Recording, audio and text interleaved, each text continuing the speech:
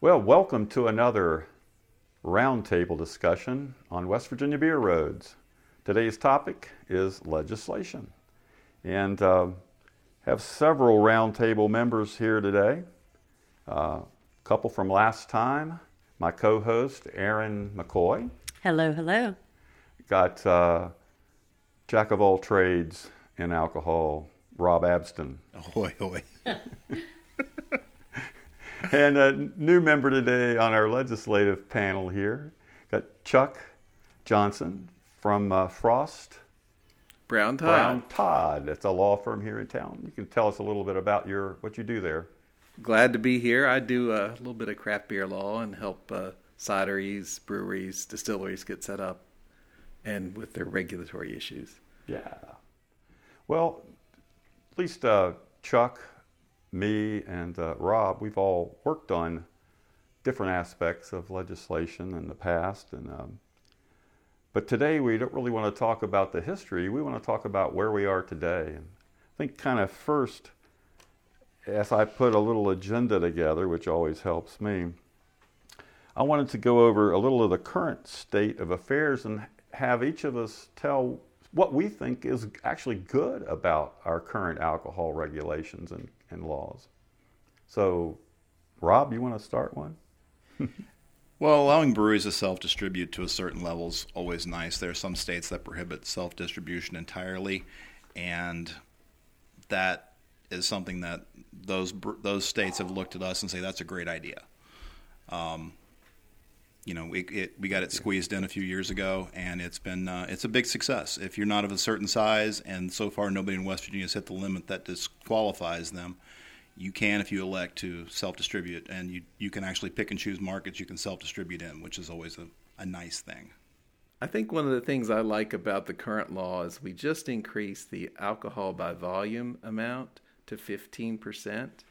And so prior to this, we missed out some of the out-of-state beers, and local craft breweries couldn't make anything above 12.0. And now we can have up to 15.0. I just had the Lunar Pastry last night, and it's 12.0, but it could have been disallowed before if it was 12.05. Yeah, and that's a Lunar Pastry Stout from Big Temper. Yes, and it's excellent. Yeah. Hopefully that will bring the big one into the market that was mentioned a bit previously, the Bourbon County brand, and some variants from them that I know everybody would like to have. Absolutely. Yeah. So that increase to the 15% level really has helped the overall market a bit here and there anyway, at least around the edges. I guess that's a high proof edge. But other good things that I'd throw out, one would be the unlimited, more or less unlimited licenses we have for most things except liquor stores. Does that ring anybody's chimes? I think it helps, make beer and spirits and everything else more available because they don't have to limit the number of bars or restaurants that can sell beer. They don't limit the number of grocery stores or even other stores that can sell beer. It's a very positive thing. And I think along with that goes the inexpensive licenses for like a tavern or a retailer, to sell beer. Seem like very positive things. Yeah, $150 for a tavern license is fantastic. That's a great price. Yeah, it does. And also the relatively inexpensive licenses for breweries, wineries, distilleries in the state. And if you want to open one, the license fee, if you think the license fees are too high, you're probably in the wrong business. I think that's right. They're really not something that should stop anyone. A $500 a year brewery license fee, at least for the state part. Well, and we eliminated the bond requirement, so that's good. And we've sort of expanded some of the tasting opportunities. Yeah, that's true. And talking about tasting, how about the free samples that are now legal in the state? Also at growling stations, in addition to just the brewery itself. So explain that one. You're able to have, we believe, up to 3 samples at a growler station. If you want to try something before you commit to purchasing it, you can try it there at the growling station. Yeah, that is good because they're an off-premise retailer, which normally don't allow any consumption at all of any sort on the premises. And the law now allows them to do a little limited sampling, which is great. And that really helps. I think the whole aspect of where we are, I don't want to overlook that we're not all bad in this state. We do have some very positive things about our laws, but us as critics and as industry observers, we're also always kind of looking at the other side too. Well, wish we could do this, or wish we could do that. Anything stand out to you guys from that? Rob, you got to... All right, yeah, our Constitution's stupid. We still have that prohibitionist language in the Constitution that prohibits the sale of alcoholic liquors within the state of West Virginia, which is, of course, means we have to have the private club fiction to get a bar that serves liquor. You have to have beers, quote, non-intoxicating, which is why it's in the tax code as opposed to being in like an alcohol control section. You could just go on. So many of the problems we have with our actual code stem from the fact that our Constitution on this particular issue is antebellum. It needs to go away. It's garbage, and we need a constitutional amendment that just eliminates that provision entirely and just says something to the effect of: State of West Virginia shall regulate the import, manufacture, distribution, retail sale, and consumption of alcoholic beverages. Yeah. And that would cover the whole thing. Yeah, it's certainly something that I don't know, Chuck, you may have looked at this before, but is this something that most states do not have that type of language in their state constitution? I think that's right, and it was probably an overreaction during Prohibition. It was never removed, but I don't think there would be any objection to making that change. It's just the process. There's only 17 territories and states in the United States that actually control alcohol sales, as in the state of West Virginia, like we do, as far as I'm aware. That's for distilled spirits and spirituous liquors and right. wine. That's true. That's another question that's beyond the Constitution, because you could still have a control state. That's what we call that, like Ohio, West Virginia, Pennsylvania, Virginia, North Carolina, all around us except for Kentucky and Maryland. But even in Maryland, it's Montgomery County is control. You could still have that. I mean, that's our Constitution, though, is the thing that, like it does make us have that non-intoxicating beer fiction to have a beer. Our whole beer law is based on. I had to explain to a legislator one time. He questioned me whether you could get intoxicated on non-intoxicating beer, and I had to sort of walk him through that in an awkward way. But yes, that is very awkward the way the law is. There is a Supreme Court case directly on point that says that just because it says non-intoxicating doesn't mean you can't get drunk off of it. Yeah. So anyway, that whole Constitution thing needs to be modernized and get us in line with almost probably every other state in the Union. That it just makes us. It would make writing alcohol laws so much cleaner and better, and it would allow you to really streamline so much and get things to 21st century kind of standards rather than being stuck in 1933. Well, and probably the application process along with it. I mean, we've got very good people at the ABCA, but when people apply for a brew pub license or some of the other license, the forms are very complicated, and it takes a lot of effort, and it's a multi-step process once they get it correct. So if you go to Ohio or Virginia, they have a one-sheet form you fill out, then check which license you want, and you submit your fee. And then you have to comply with all the regulations, of course, but it's easy. Yeah, that's a good point. I just think that we're reluctant to make change because we need to look at what the ramifications are. And I think there's a better way to do it, but maybe we can work on that. Right. Yeah, certainly control. I mean, the state's not going to get out of controlling. Like Rob said, he'd rewrite the Constitution piece, but it would be still that the state would regulate the license the production and sale of alcoholic beverages. But it could be so different and more streamlined, I think, and because we've had this law that's pieced together so many times since the original concept, and that constitutional amendment is where the whole concepts grow, and the non-intoxicating beer laws. I mean, those are from the 1930s, and the whole business and industry has changed, and even public thinking on alcohol has changed, even in this state, a lot since 1930. Definitely in this state a lot. I think maybe if we made it easier to bring in import out-of-state craft beers, it might be a very helpful. Right now our process is it takes a lot of steps. It takes some monetary, you have to put down a significant fee, and you got to go through enough steps that we're the last state to get some of these craft beers, virtually. Because our laws are so much more complex than the surrounding law or states. Yeah, and our market's not big enough to make it obviously that's worthwhile to some of these places. So, yeah, I think that is true. We're a small market, so if you have high hurdles to overcome, it's going to hurt competition. But at the same time, that probably may work in the favor of your locally owned breweries and wineries and things. Yeah, protectionism is always a great thing for the local guys. It's just not good for the consumer, and it's not good for anybody else. Yeah. Well, I think some of the craft breweries wouldn't mind it. I mean, if you go to a bottle store or a craft beer bar, and they have the out-of-state hot beer, but then you can get the Big Timber and the Greenbrier Valley and Weathered Ground, you're going to buy more beer. Yeah, hopefully. I don't think that those restrictions right now, or the difficulty of entry into West Virginia, there are a few that won't jump that hurdle. But again, given our market size, I don't know how many of those would actually sell in the state anyway.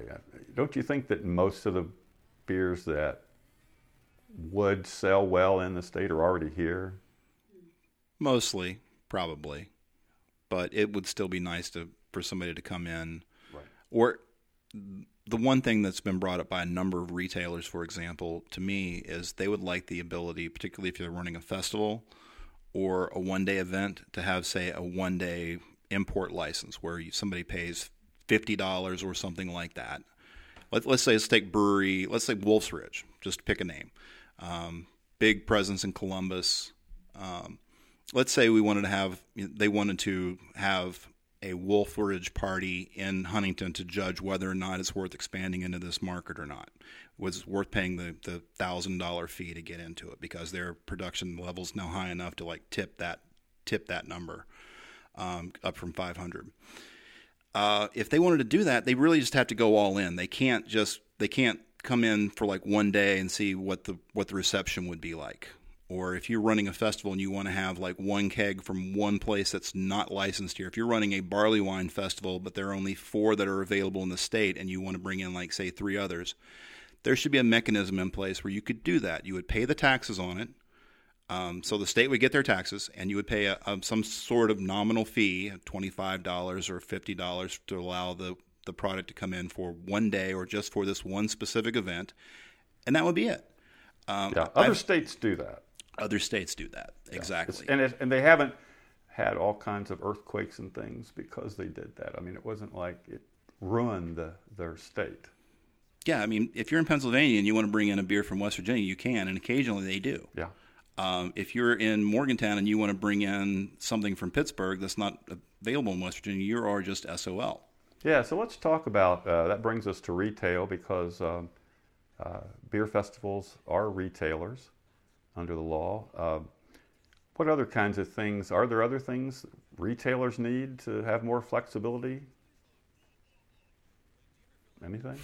Well, so retailers are in pretty good shape. They're a lot better. They've got a lot more choice available to them. The retailers that I've worked with and talked to about this, they would just like the flexibility, being able to bring some things in occasionally, like special stuff like that. Do you think things in our growler filling stations or growler law, is it okay today, or are there other things that could improve it? They've improved tremendously over the past few years. Yeah. One annoying part to me is that label they stick on so many places that screw up your right. I know. And that's not the case everywhere. That's not going to go anywhere, unfortunately. I've talked to too many legislators who just insist that Surgeon General's warning needs to be on every package, period. Yeah. And doesn't matter if it's going to go a sticker on your nice new Hydro Flask, it's going to go. Yeah, I hear you. And the fact it's sealed just to protect everybody. Right. God. Right. Yeah, the seal. An approved upon seal. Yeah, that's different too. And a lot of states don't have that requirement. It's because it's not necessary. Yeah, it isn't necessary. How about for wholesalers, beer and wine? Let me mention something for retailers. I mean, we talked about maybe the tasting laws being liberalized, but they're really no parity. For example, if a beer manufacturer can't go and do a tasting at a Kroger's or at that kind of retail place, while someone that's selling liquor or wine can. Right. And some yeah, of we it, definitely, that would be. And another related thing is you mentioned, if you work for a brewer or a distributor, you can't have anything to do with the retail end at all when you get right down to it. So if you're at a festival, you might have the representative directly from Devil's Backbone standing right there who could tell you everything about the beer, but the one thing she can't do is actually touch the tap and pour any out. Yeah. That's true. We specifically prohibit those kinds of activities by brewery representatives or employees. Again, other states, some do, but a lot don't. So, boy, it would be nice. I think we're a little hung up on this whole idea of what might be inducement, like that you can't touch, if you're a manufacturer, you can't touch the retailer's stuff, Well, that's the tier system, is it not? Yeah, it's The really added three, date. yes. Totally added The three-tier concept. Yep. But it may be that they're trying to make sure that the distributors aren't hurt in the whole transaction, that they have to go through them. But there's probably still a way to fix that without hurting the distributors. Yeah, it's just that brewery reps ought to be able to be more free to do promotional work out in licensed retailers. Well, if you have a small charitable special event license, you can imagine that having the brewer rep there to pour beers and explain it would be very nice with a smaller event. And, as long as you go through the distributor to get your beer, there should be no harm. And you do everything correctly, of course. Exactly. Well, that's a good point. Those are things that would be nice to be able to go into a Kroger and have beer samplings in there. I'm not saying Kroger would want to do it, but doesn't force them to do it, but any retailer would like to. It'd be nice to have that option if it was legal. And I think for the wine shop, they can do a beer event adjacent to their premises, but they can't do a wine tasting on their premises. That is true. And again, I know we're being very protective, but that seems like something we ought to be able to do to have some parity. I got another one here. The requirement that that somebody on the license has to be a West Virginia resident. That for a retailer? For certain types of licenses, like the private club license particularly is the one that stands out. Right. And we recently here in the Kanawha Valley lost a beloved institution in Galaxy Lanes because they wanted to have a liquor license, which was what was going to give them the necessary income stream to keep the place open.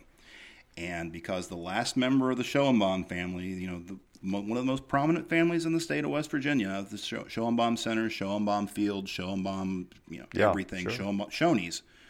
The last member left the state, therefore they could no longer have a private club license. I think she passed away. Wasn't that Betty Schoenbaum was the last one here? And the last heir, none of the heirs were in state. state. And none were there. And but because of that... And I think you're talking about Venture Lanes. What did I say? Galaxy. You said Galaxy Lanes. But I may have some news on this front. We had the U.S. Supreme Court strike down Tennessee's laws as it relates to wine retail. And that's binding. What happened there quickly. Well, the Tennessee laws you had to be a resident for 2 years to get the license, and then to renew it, you had to be a resident for 10 years. So if you add that up, you have to be a 12-year resident of the state of Tennessee for that particular license, which seemed a bit onerous and perhaps discriminatory. So to make a long story short, as it went up to the United States Supreme Court, they recently struck that down. And I think the state of West Virginia in the last special session recognized they need to fix this. And so they tried to do it. It didn't pass. Currently, under the medical cannabis laws, they're not enforcing that on their application if you go to the website. And I believe, I may be wrong, but I believe the ABCA is open to a fix to that issue because they have to comply with the U.S. Supreme Court case. Yeah, that's true. And what Rob was saying there on private clubs owners, that also is brewers, applies to all the manufacturers too. Yes.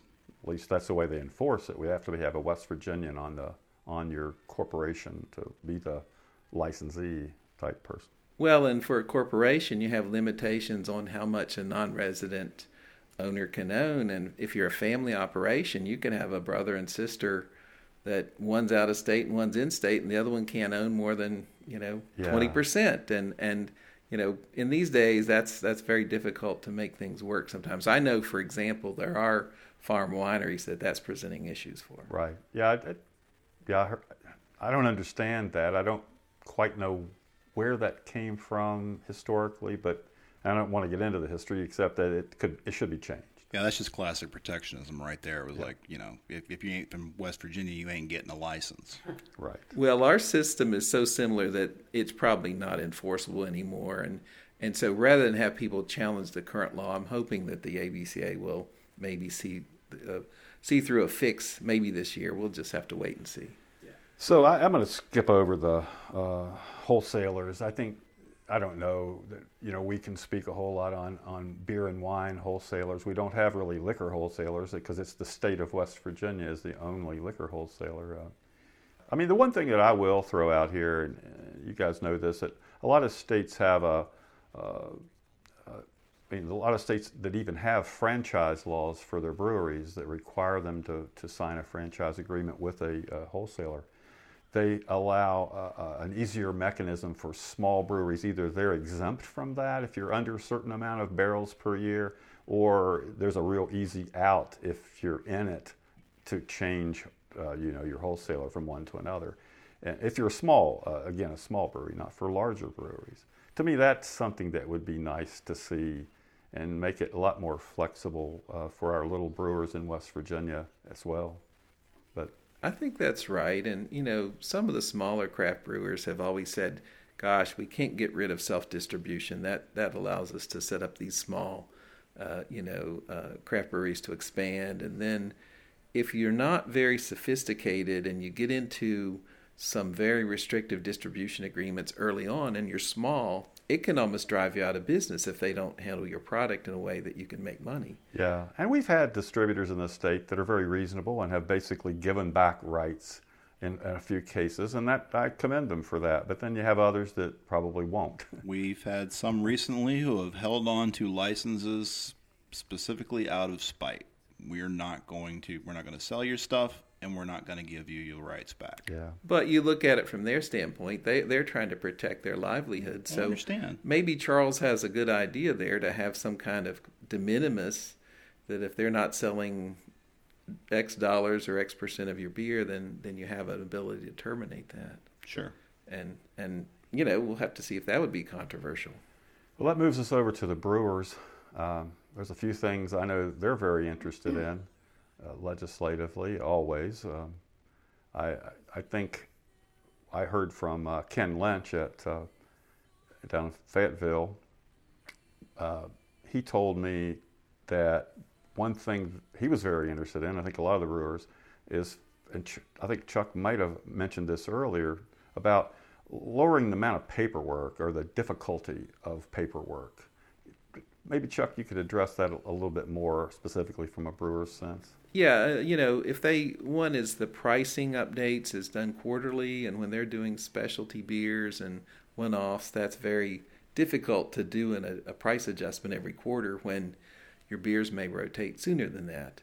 So that would take a lot of planning, and it's very difficult to make that work for a small brewery. I think the licensing applications, we talked about that a bit, streamlining that. And that's one thing Ken Lynch mentioned was definitely the actual license of applications and I guess whatever updates you might have to do when you change things. Yeah, I think like if you look at Ohio and Virginia applications, you have a one-page form and you check out the application you want and you submit it with your fee. It doesn't diminish the regulations you have to comply with. Off-premises tap rooms or tasting rooms, if you're a winery, would be a fantastic addition. And I think there's probably not a single brewer out there that wouldn't be in favor of something like that. That way you could put your production facility in a cheaper part of town with cheaper real estate, maybe easier it's a lot easier to back a truck up to a warehouse than it is to back a truck up to right outside of Black Sheep, for example, Bad Shepherd. And then they could then have their tap room inside the town, so they wouldn't have to worry about placing the large production facility in the high dollar area of town, real estate wise. Yeah. Again, there are a lot of states, I think California, which has been very successful in the creating small breweries out there. They do allow about maybe 3 or 4, I forget, there's some limit on it, but they'll allow remote locations for tasting rooms for breweries.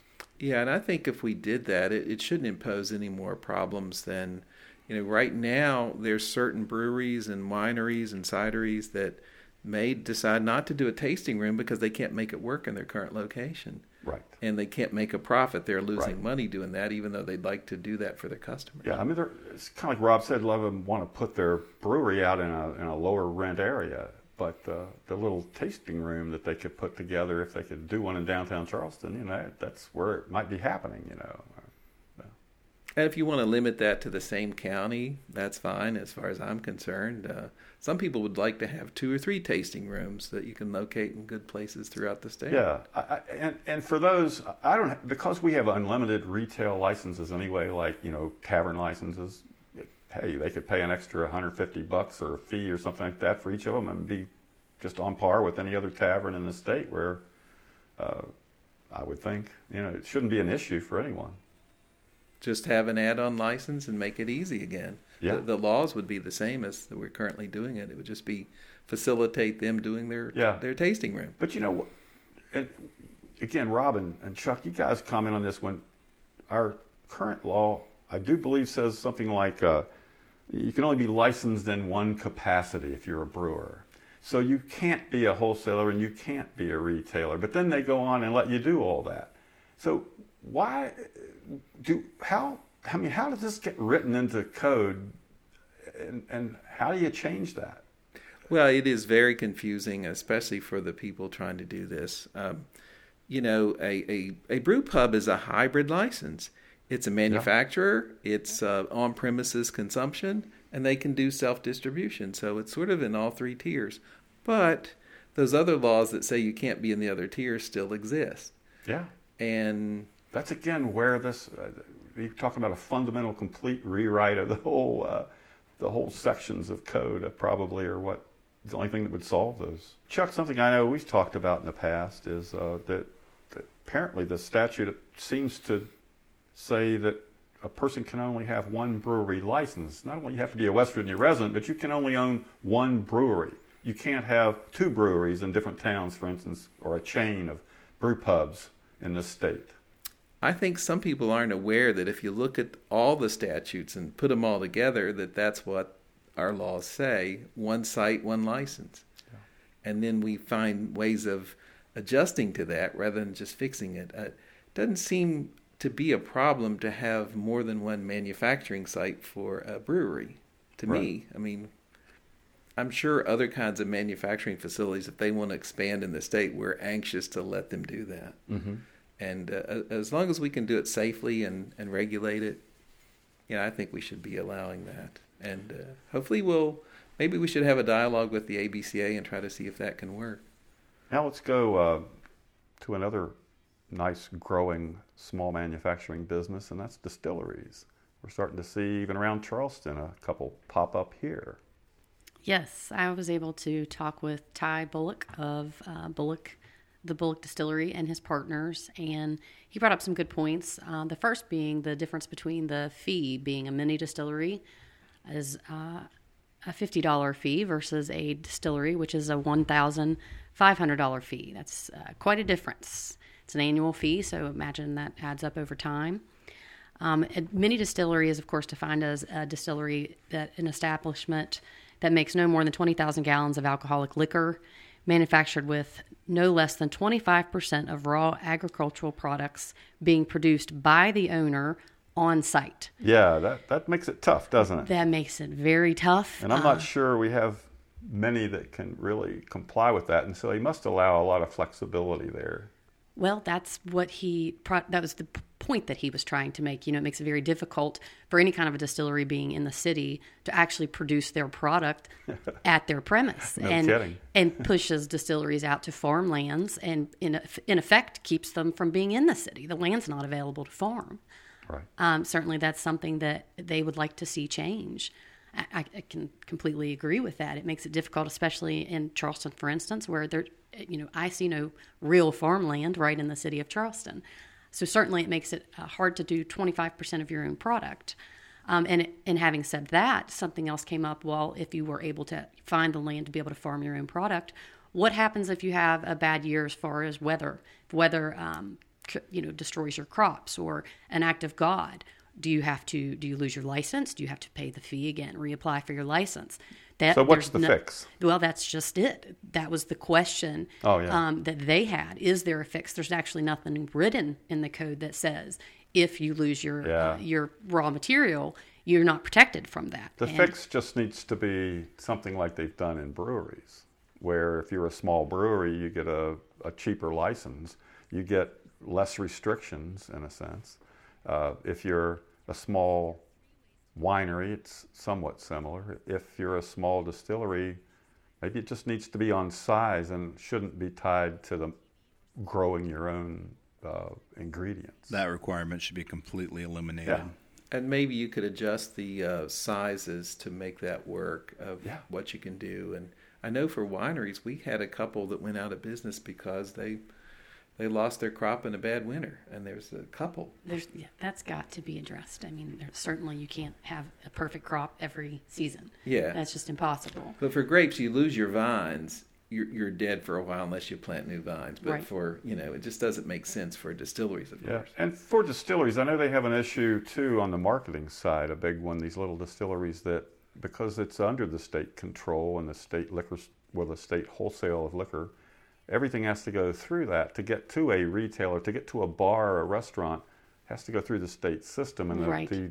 Unlike a brewery and a winery that can both directly sell their product if they don't go through distributor, they can directly sell to a retailer. So little tiny startup distilleries probably need that same option to sell a certain amount of product direct to a retailer. Which was something else that came up as an example. Say one of the local restaurants near where the Bullock Distillery is going to be built, they want to purchase their liquor from them. They're not able to do that. They have to sell it to the state, who then would turn around and sell it to that restaurant. It just seems incredibly inefficient and circular. Well, if you'll remember, the Bloomery raised that and tried to get some fix there to help them stay in business, and that was an issue with them. Now, it's a very complicated scheme. Once you add on all your costs and all the way up the tier, it'll be interesting to see if you can compete with the out-of-state bourbons and moonshine at that point. Well, I don't know what all states do, and that it does vary a lot from state to state, but Ohio just this summer started allowing their small distilleries, Ohio distilleries, to, within limits, do direct sales to retail in their areas. So it can work, and those guys over there are very excited about that, the distilleries. Another issue that was raised was regarding market zone payments. And, at 2%. That's a tough one. Yeah, that's a tough one. And it's a technical one, too. Again. I understand that, and market zone payments are payments that a distillery has to make, in a sense, back to the market in their pricing, I guess. Well, they remitted to the ABC. It's the 2% Well, because fee. that's the market. Yeah, yes. It's a monopoly. that's tacked on to their price that they have to then send to the ABC that then sends it to their market zone. And that protects the retailers who bid big money on those limited number of liquor stores. Yet don't carry the distillery's product. They're literally getting paid It's a not racket. to sell their product. That's true. It That's can what be they a all problem. say. Yeah. Well, I understand that. I mean, you can't make a retailer handle a particular product or not. I mean, it's hard to dictate that. But to add that fee to something that doesn't even get sold very much in the retail, yeah, that's something that most states do not have that. But when that law passed, and Chuck, you may remember, Rob, back in the late 90s when that came up, the retailers were very strong. They were organized in a kind of an association and were very adamant about wanting to be protected against direct sales from distilleries that would take over the market and kind of bypass the liquor stores that, who paid, again, big fees to get that liquor license. Well, we're going through the bidding process now, and I wonder what would happen if we didn't limit that. What would happen to the market? I'm not sure it'd be a bad thing. We just have to, I think we're not open. I don't think it'd be a bad thing either. So I don't want to leave off the winery side, and that includes cideries, meaderies. Anybody have some things there that would be good you'd love to see happen to change our laws on that end? I do know that there is one cidery that has some issues with the non-resident requirements, and hopefully, again, that fix will be made. Or, that's just limiting their ability to have a family have even investment in the business. Mm-hmm. So hopefully that'll work. I think that one thing the wineries do feel is that relative to breweries, that they're taxed a little too high. I'm not saying they are, but I don't know. Anybody have a thought on that? Yeah, I mean, I guess if you're selling cider in a large bottle, you're taxed just like it's wine. It is wine. Mm-hmm.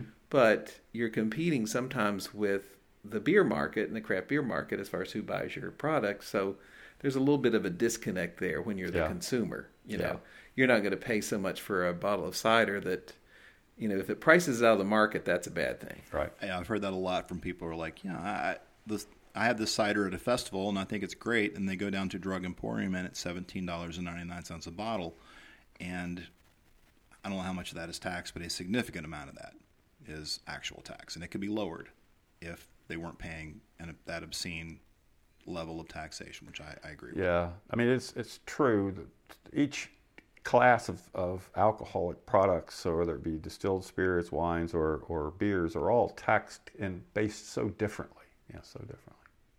Beer's always had a bit of an advantage because it was kind of like the common man's beverage, and even the federal taxes were always lower on beer, I think. And we're starting to see, cideries and wineries do use in-state agricultural products. And, True. And breweries are starting to do that, and maybe we'll get some local malt and local products for the beer, and that's going to be even more positive for the state. All right. Anybody else have a wrap-up of any sort? Anything you want to throw back out? Priorities or anything else? Not here. Well, I guess we've covered legislation this year, 2020. We'll be writing this a little summary up, too. We'll be doing an article for Brilliant Stream as well on just the high points of this discussion in a much shorter version. So, guys, Rob, Chuck, Aaron, thank you very much for being here today, participating in this West Virginia Beer Roads Roundtable on legislation. Yeah, you're welcome. Thank you. Cheers. Thank you.